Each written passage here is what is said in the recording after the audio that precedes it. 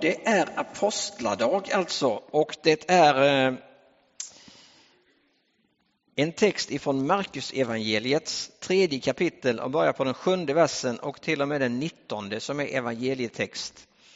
Sidan 1622 om ni vill läsa i psalmboken 1622.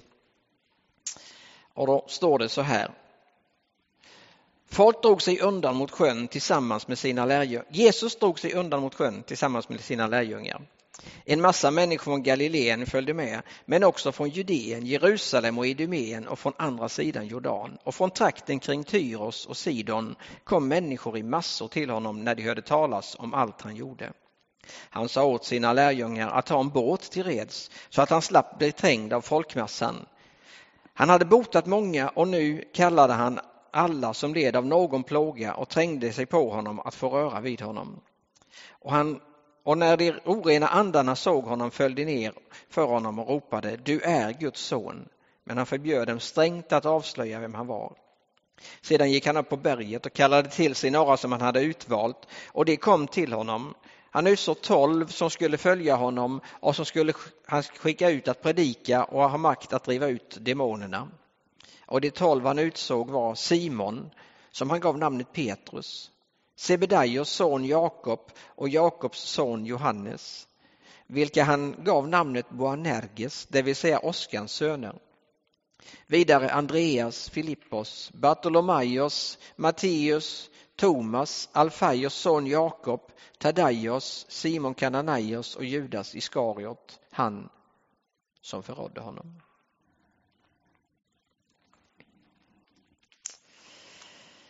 Ja, det är alltså 5:e söndagen i trefaldighet. Trefaldighetstiden, den där som är lite längre på kyrkoåret än de andra tiderna egentligen. Och den där tiden på kyrkoåret som hjälper oss att förstå lite grann av vad det innebär egentligen att följa Jesus, att följa Gud i vardagen. Den här tiden som gör att man får lite färg och innehåll, eller hur man nu ska uttrycka det, i vardagslivet. Och söndagarna, de går ju ihop.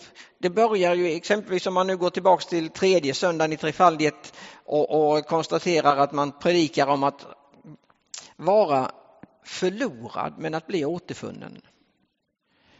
Och när det har hänt, exempelvis som med den förlorade sonen, så är man ju så drabbad av Guds nåd och man har fått uppleva så mycket att det blir ju naturligt att komma till nästa söndag och konstatera att inte döma. För siktet blir ju någonting annat om man har fått uppleva så mycket av Guds nåd. Och när det har hänt och när jag har fått uppleva det, ja, då kommer ju nästa steg som när den här söndagen handlar om, och nästa handlar om efterföljelse, men denna handlar om sänd mig, att på något sätt bli kallad och utvald till en uppgift och sänd ut i verkligheten och i vardagen igen. Det står i texten att Jesus drog sig undan mot sjön, står det precis i början. Det är ju en lite ovanlig notering just i Markus evangeliet att Jesus drog sig undan. Han betonar inte det så ofta i Jesu liv just. Att Jesus drar sig undan. För Markus är ju den där enormt snabba evangelisten. Genast är ett ord som kommer tillbaks ofta hos Markus. Det går fort när han berättar. Väldigt fort. Han är, skulle man kunna säga, en entreprenör och en evangelist ända in liksom i benmärgen, Markus. Men här säger han drog sig undan. Och då vill det liksom ge en liten hint om att det som kommer nu, det är viktigt. Det är viktigt att ta vara på det som kommer nu. Sen blir det ju så där att det blir inte så mycket med det där att dra sig undan, förstår vi. För att direkt när han säger att han drog sig undan till sjön så står det då att det kom så mycket folk så att det är nästan omöjligt att bara ta sig fram. Och Jesus är lite orolig för att det där inte riktigt ska funka, så han förbereder med en båt ifall det skulle behövas. Det gör han ju på fler ställen. Ni vet i Lukas 5 exempelvis när han använder Petrus båt som en predikstol. Så det där är ett knep som han kan sedan tidigare, att skulle det bli hotat liksom på land här, att inte det finns utrymme, då går det alltid att ta sig ut till sjön. och kommunicera där utifrån. Från sjösidan så att säga. Riktigt mycket folk. Har du varit med om det någon gång? När det är så där riktigt trångt. Man kommer till en konsert. Det kanske inte är så många, men om man är på konsert nu för tiden och det är riktigt tryck, så tänker man så här när man står där och det är en liten gång man ska igenom där längst fram, så tänker man så här: går detta vägen eller hur går det? Och det gör det ju för det mesta, men någon gång händer det ju lite olyckor. Eller man får åka väldigt tidigt och så hamnar man ändå långt ner. Fast man åkte så tidigt. Alltså typ aktuellt nu i de här tiderna är väl Allsång på Skansen. De åkte väl dit hur tidigt som helst. Jag såg en kompis som var där i tisdags. Han hade väl anat att Samuel Ljungblad skulle vara där också, så att de åkte dit för de var i Stockholm. Och då får man ju göra så där, man tar med sig helt enkelt en ryggsäck och kaffe och grejer, och så åker man dit fram på förmiddagen och sätter sig om man nu vill ha en sittplats. Annars är det ju helt omöjligt att få någon sittplats. Eller jag vet inte, det kanske inte är någon som är intresserad av det, men alltså det är lite så, typ som när HV71 kommer hem efter att ha tagit SM-guldet, om man samlas i Knäcktaparken.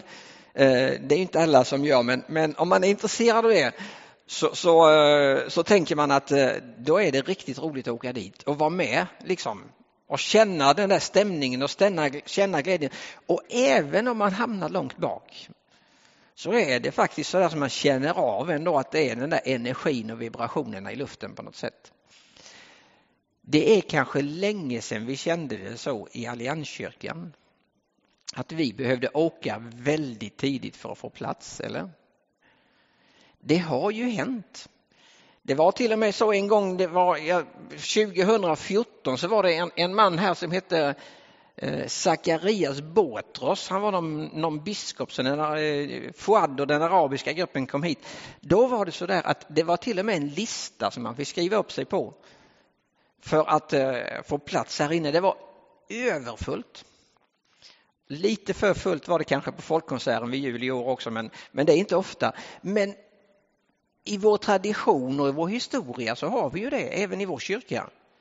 Flyttar vi över till den andra sidan vägen här och kommer till Odengatan, och där när stora missionshuset låg där, då var det inte alls så ovanligt att det fanns tider tillbaks i både vårt samfund och församlingshistoria då det faktiskt var kö in till gudstjänsterna. Då man inte riktigt visste när man åkte om man skulle få plats eller inte. Eller när Tabergsmötena hålls, Bergamötena ute vid Taberg, ni vet, alltså då chartrade man ju egna rälsbussar ifrån Smålandstena och uppåt som bara gick just till Bergamötet. Det kanske inte vi är så vana vid nu, men här är det ju någonting. Alltså, det är ju inte så ovanligt att det samlas så här mycket folk runt Jesus. Och nu är det mycket folk. Det är väldigt mycket folk. Så där så de tränger sig på och Jesus undrar som sagt hur det ska gå. Och i den här berättelsen så väljer Markus också att öppna lite på förlåten och berätta vem denne mannen egentligen är. Vem Jesus är. Det är också ett ärende som Markus har. Alltså det är Guds son vi har att göra med. Den som lyssnar där i den stora skaran, de har ju troligen ingen susning av vem han är riktigt när de går och lyssnar den här dagen. Lärjungarna, det kommer ta lång tid för dem att förstå innan de riktigt vet att det är Guds son. Men i den här texten är det de orena andarna. Direkt när de stöter på Jesus så säger de: du är Guds son, säger de. Och Jesus förbjuder dem att berätta det i det här läget. Men det är ju också en sån där liten glimt som inte man tänker på så ofta. Men vi får alltså direkt en bild av hur det ser ut på scenen, hur det är med maktkampen egentligen. Alltså mörkret övervinner aldrig ljuset. Och ondskan kommer aldrig att besegra det goda. För det är ju så, även om det ser ut riktigt illa ut i vår värld idag, man kan undra var i all världen det är på väg att ta vägen, så är det så någonstans att Gud har sänt sin egen son till den här världen. Och här öppnar han lite på porten och han säger på något sätt, det är inte vem som helst. Han visar lite på maktbalansen. Det är inte så att de onda krafterna och mörkret kommer att segra. Det finns någonting annat i görningen. Något som är större än det som ni ser och rör er i just nu. Jesus får ju ganska många efterföljare. Hur många vet vi inte, men det är ganska många som hänger på när Jesus går fram. En del får ju sitt liv förvandlat i hans närvaro naturligtvis och hakar på av den anledningen. En sån som Maria från Magdala exempelvis och den berättelsen som vi läser om henne. Och så fylls det på i den gruppen som är runt Jesus, och vi läser om på ett ställe att han väljer ut 72 som han skickar ut 2 och 2 på olika uppdrag. Men nu ska han välja ut en mindre grupp. En lite mindre grupp. 12 stycken ska han välja ut. Bara 12 stycken. Och han väljer att gå upp på berget. Och läser vi skildringen i de andra evangelierna också så läser vi om att Jesus drar sig undan för att be. Och för att förbereda detta. Han drar sig undan upp på berget för att be. Och berget är ju i Bibeln en mötesplats mellan Gud och människa. Så nu ska det ske något väldigt viktigt. Tom Wright, eller James Edwards skriver i sin kommentar någonting som man inte kanske alltid tänker på. Det är detta att berget ser vi ju som en plats för gudsmötet, för avskildheten, och alla stora beslut behöver på något sätt förberedas i bön, och det har poängterats i alla tider. Det som inte så ofta poängteras, det är det att på den tiden var det inte alls så att man alltid såg berget, att dra sig undan på ett berg med en liten grupp, som ett bra tecken. För på den här tiden säger Edwards att det var också så att man drog sig undan med en liten grupp till berget om man planerade någon revolution eller något illdåd, om man skulle försöka stötta i detta fall då den romerska makten eller på något sätt. Då hände det inte så sällan att man drog sig undan till bergen, till de otillgängliga trakterna, för att få smida de här planerna i fred. Och sen skulle man sätta sin plan i verket då. Och det tänker vi kanske inte heller på. Vi är ju inte så där. Ja, en del av oss vet kanske hur många som sitter i riksdagen. 300 någonting eller va? Ja, säkert någonting. Hur många regioner och landsting och kommuner. Alltså vi har ju läst och vi anar och vi vet och så. Ja. Men på den här tiden så visste man att hela Israel byggde på 12 stammar i Gamla testamentet. 12 söner till Jakob, och det liksom på det byggde allt egentligen.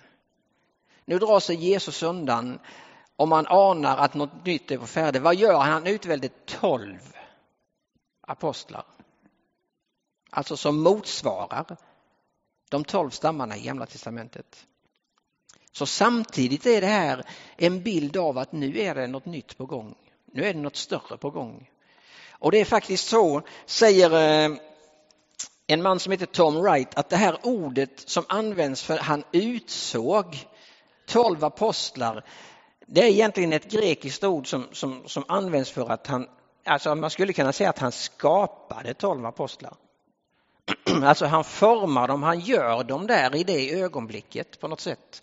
Det är inte bara så att han utväljer dem, utan det händer någonting mer, någonting större i detta när Jesus utväljer 12 apostlar. Det är något nytt och något större på gång egentligen.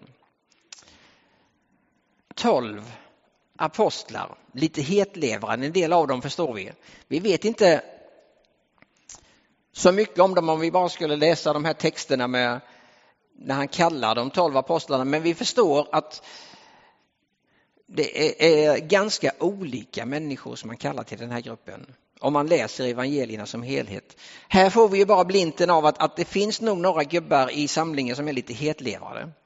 Boanerges, alltså Oskans söner. De säger ju också i ett tillfälle när man har gått igenom en by där man inte riktigt väckelsen slog rot, även om Jesus var med. De predikade fast man tog inte emot i byn, och så kommer man utanför och så säger de här två bröderna: skulle det inte liksom vara lite läge att kalla ner eld över byn, säger de. Men när vi ändå är här så kan vi väl köra vedergällningen direkt, och Jesus tycker inte det är någon riktigt bra idé. Men så finns det då sådana som vanliga fiskare med grova nävar som har varit ute och jobbat hela nätterna för att få fisk, som Andreas och Petrus och Jakob och Johannes. Och så finns det sådana som Matteus eller Levi, som han heter i vissa uppräkningar, som har suttit, han är lite mer finlämmad, ni vet, han har suttit vid sina räkneböcker i tullen och är inte en helt uppskattad person i sammanhanget. Och så har vi Simon ivraren eller seloten, som man är lite osäker på, men många menar ju att han tillhörde de här som gärna skulle se att Rom störtades med våld. Alltså då har vi Matteus som egentligen har stått på Roms sida, och så har vi han där ute på den andra kanten, och hela det här gänget är väldigt brokigt. Skulle vi idag utsett en grupp till att leda den här församlingen och vårt samfund och sprida evangeliet och Guds rike, så tror jag inte vi skulle kallat en sån grupp som de här 12 apostlarna. De är för olika, helt enkelt. I vår tid är det mycket mer med personkemi, och det ska stämma överens. Och går man i en församling och så gillar man inte det, men då går man till en annan församling där man mer gillar musiken eller man gillar stilen. Och så blir det så här att istället för att det blir olika, så blir det väldigt lika i församlingar. Alltså man blir, men de som gillar det, de samlas på en plats, och de som gillar att ha det på det här sättet, de samlas här, och de som gillar att vara lite mer med händerna i luften och så, de samlas här ute och så. Men Jesus gillar det olika. När Jesus kallar 12 apostlar så är de väldigt olika. Och vad gör han sen? Han lär dem att leva tillsammans. Och det är ju vi olika, vi som människor och så, men så kommer vi från olika nationaliteter och olika områden, och då behöver vi lära oss att leva tillsammans, för att jag tror att det är någonstans där som det ligger en hemlighet i Guds riket. Och det har också med åldrar att göra, att vi får leva tillsammans i olika åldrar och låta olika stilar få leva sida vid sida. För Jesus visar med all tydlighet att han är rätt förtjust när det blir olika. Annars hade han aldrig kallat de här 12 personerna och satt dem i en och samma grupp. Och ändå, mitt i allt detta, ibland de här 12, så finns det en trojansk häst. Han hamnar alltid sist i uppräkningarna. Och han får alltid samma eftermäle, han som skulle förråda honom, står det. Och det där har gjort att en del genom åren tänker, hur gick det för Judas? Och man har fått många funderingar på det, och det har jag inte svarat på faktiskt.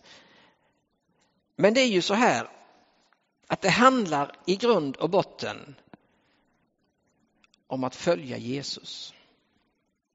Det är det handlar om, att möta honom och följa honom.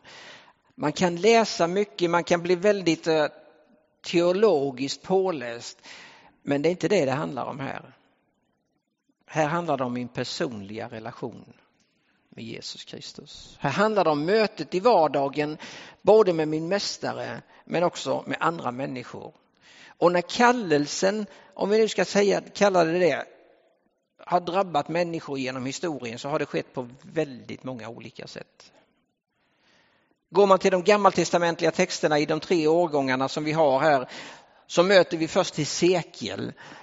Någonstans in en bit i den babyloniska fångenskapen. Det är ett väldigt tufft läge för Israels folk.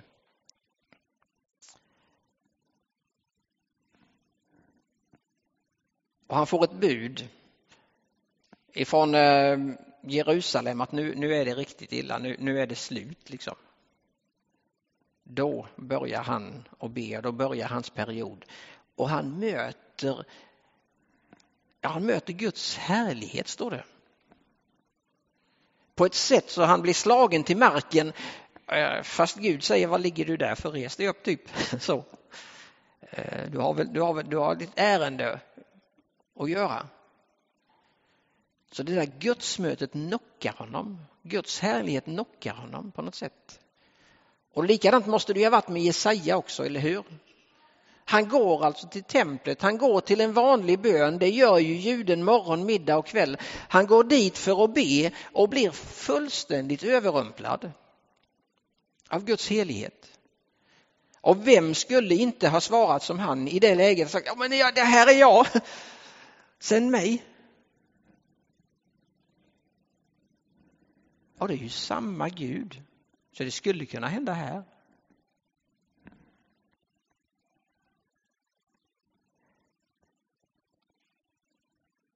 Och så kallar han ut Jeremia i 3:e årgångens gammaltestamentliga text. Och Jeremia, han är direkt ovillig. Jeremia, han säger, jag är för ung, jag kan inte prata, jag vill inte, säger han. Och då blir han tillrättavisad av Gud och menar att det är Gud som ska lägga orden i hans mun. Han får ett tufft budskap. Han lever i en tuff tid, Jeremia. Det är innan och precis in i den babyloniska fångenskapen, en väldigt tuff tid. Och han får ett budskap som är så tufft att frambära, så mitt i boken försöker han igen att smita ifrån kallelsen. Han säger, jag har gråtit så mycket så jag har inga tårar kvar och jag vill inte på något vis ha det här uppdraget igen, säger han.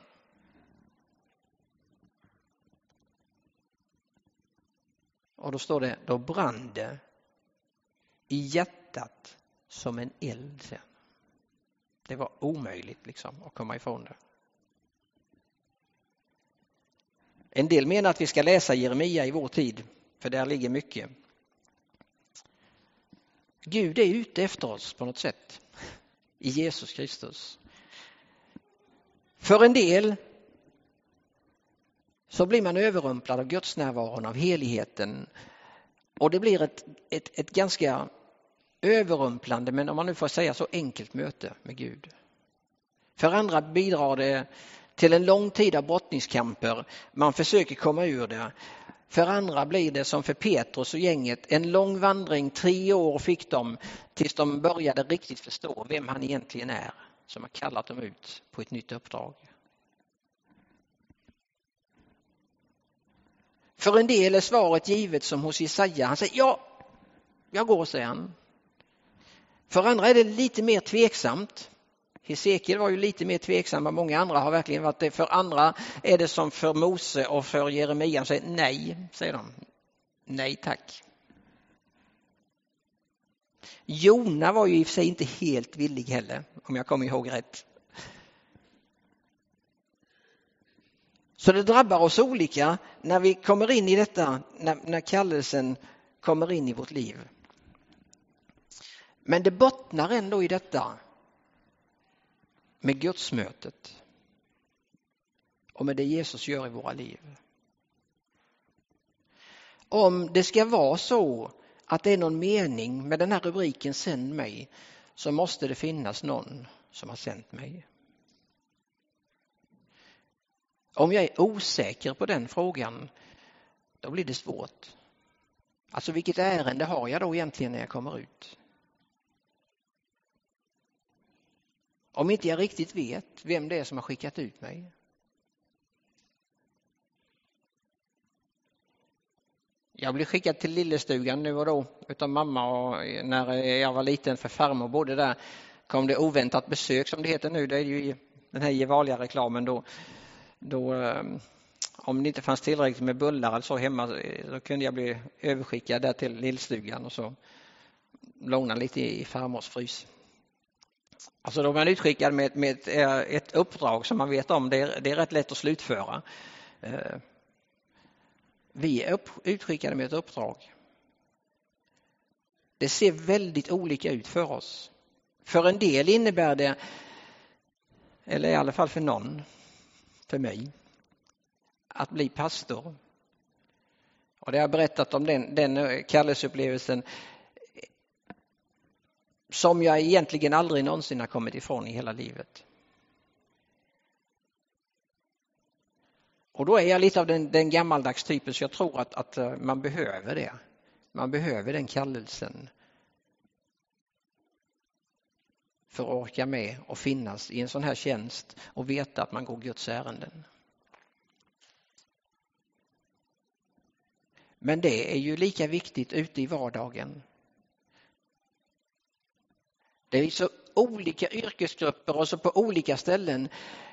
Magnus Malm säger i sin bok Vägvisare att kallelsen är egentligen till Kristus. Kallelsen är till Kristus. Men sändningen, säger han, när vi sen blir utsända, alltså den ser så olika ut för oss. Och ibland när det vacklar i sändningen, alltså när vi börjar bli lite osäkra på det, då kan vi alltid komma tillbaka till vår kallelse, vår första kallelse, som är relationen till Jesus Kristus. Och sen kan vi gå ut igen.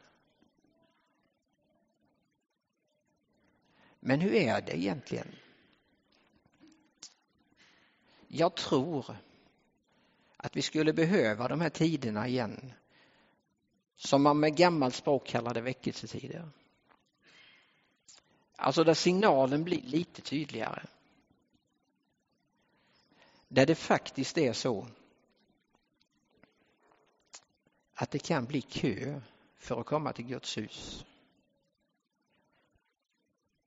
Inte på grund av vem som predikar eller vem som sjunger eller vem som gör det ena eller den andra, utan på grund av att Guds ande är färdig. Att Gud gör det genom Jesus Kristus. Han kallar igen och han sänder ut. Vi behöver de här människorna i svenska samhället som inte bara liksom... Vi får oftast i diskussioner och i frågor idag, så får vi oftast den här polariseringen, eller hur? Och vi får också ofta det här antingen eller och det här hårda klimatet. Vi behöver människor som har en vishet och en klarsyn och en förmåga att förmedla evangeliet på ett sätt så att det samtidigt som det förmedlar tydlighet förmedlar kärlek och nåd.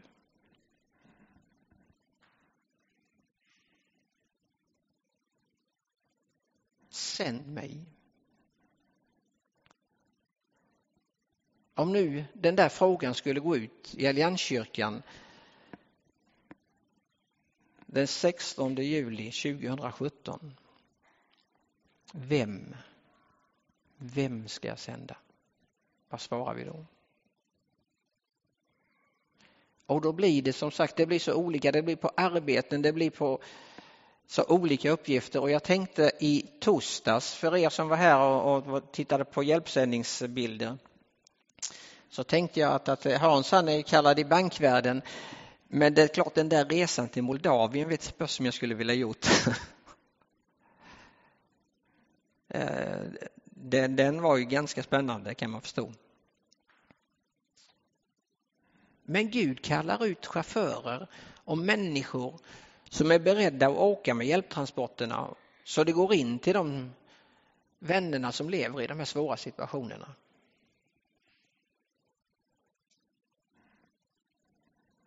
Så vi får akta oss för att göra det här med sändningen alldeles för trångt. Det kan vara så olika. Och sen får vi akta oss för att döma och bedöma varandra i det läget när man säger att om inte det är så att vi direkt sätter upp handen och säger här är jag, sänd mig, så kanske det är så. Det finns fler i Bibeln. En del är ytterst tveksamma när de får kallelsen. En del till och med helt avvisande. Men Gud, han har ganska stort tålamod med oss. Så han väntar ut oss. Och någonstans där under vägen så kanske vi alla ändå har sagt: Herre, här är jag, sänd mig. Amen. Herre, tack för den här dagen och tack för det som du gör i våra liv. Tack att vi får följa dig. Och vi ber om en ännu större tydlighet av din närvaro in i våra liv och vår vardag.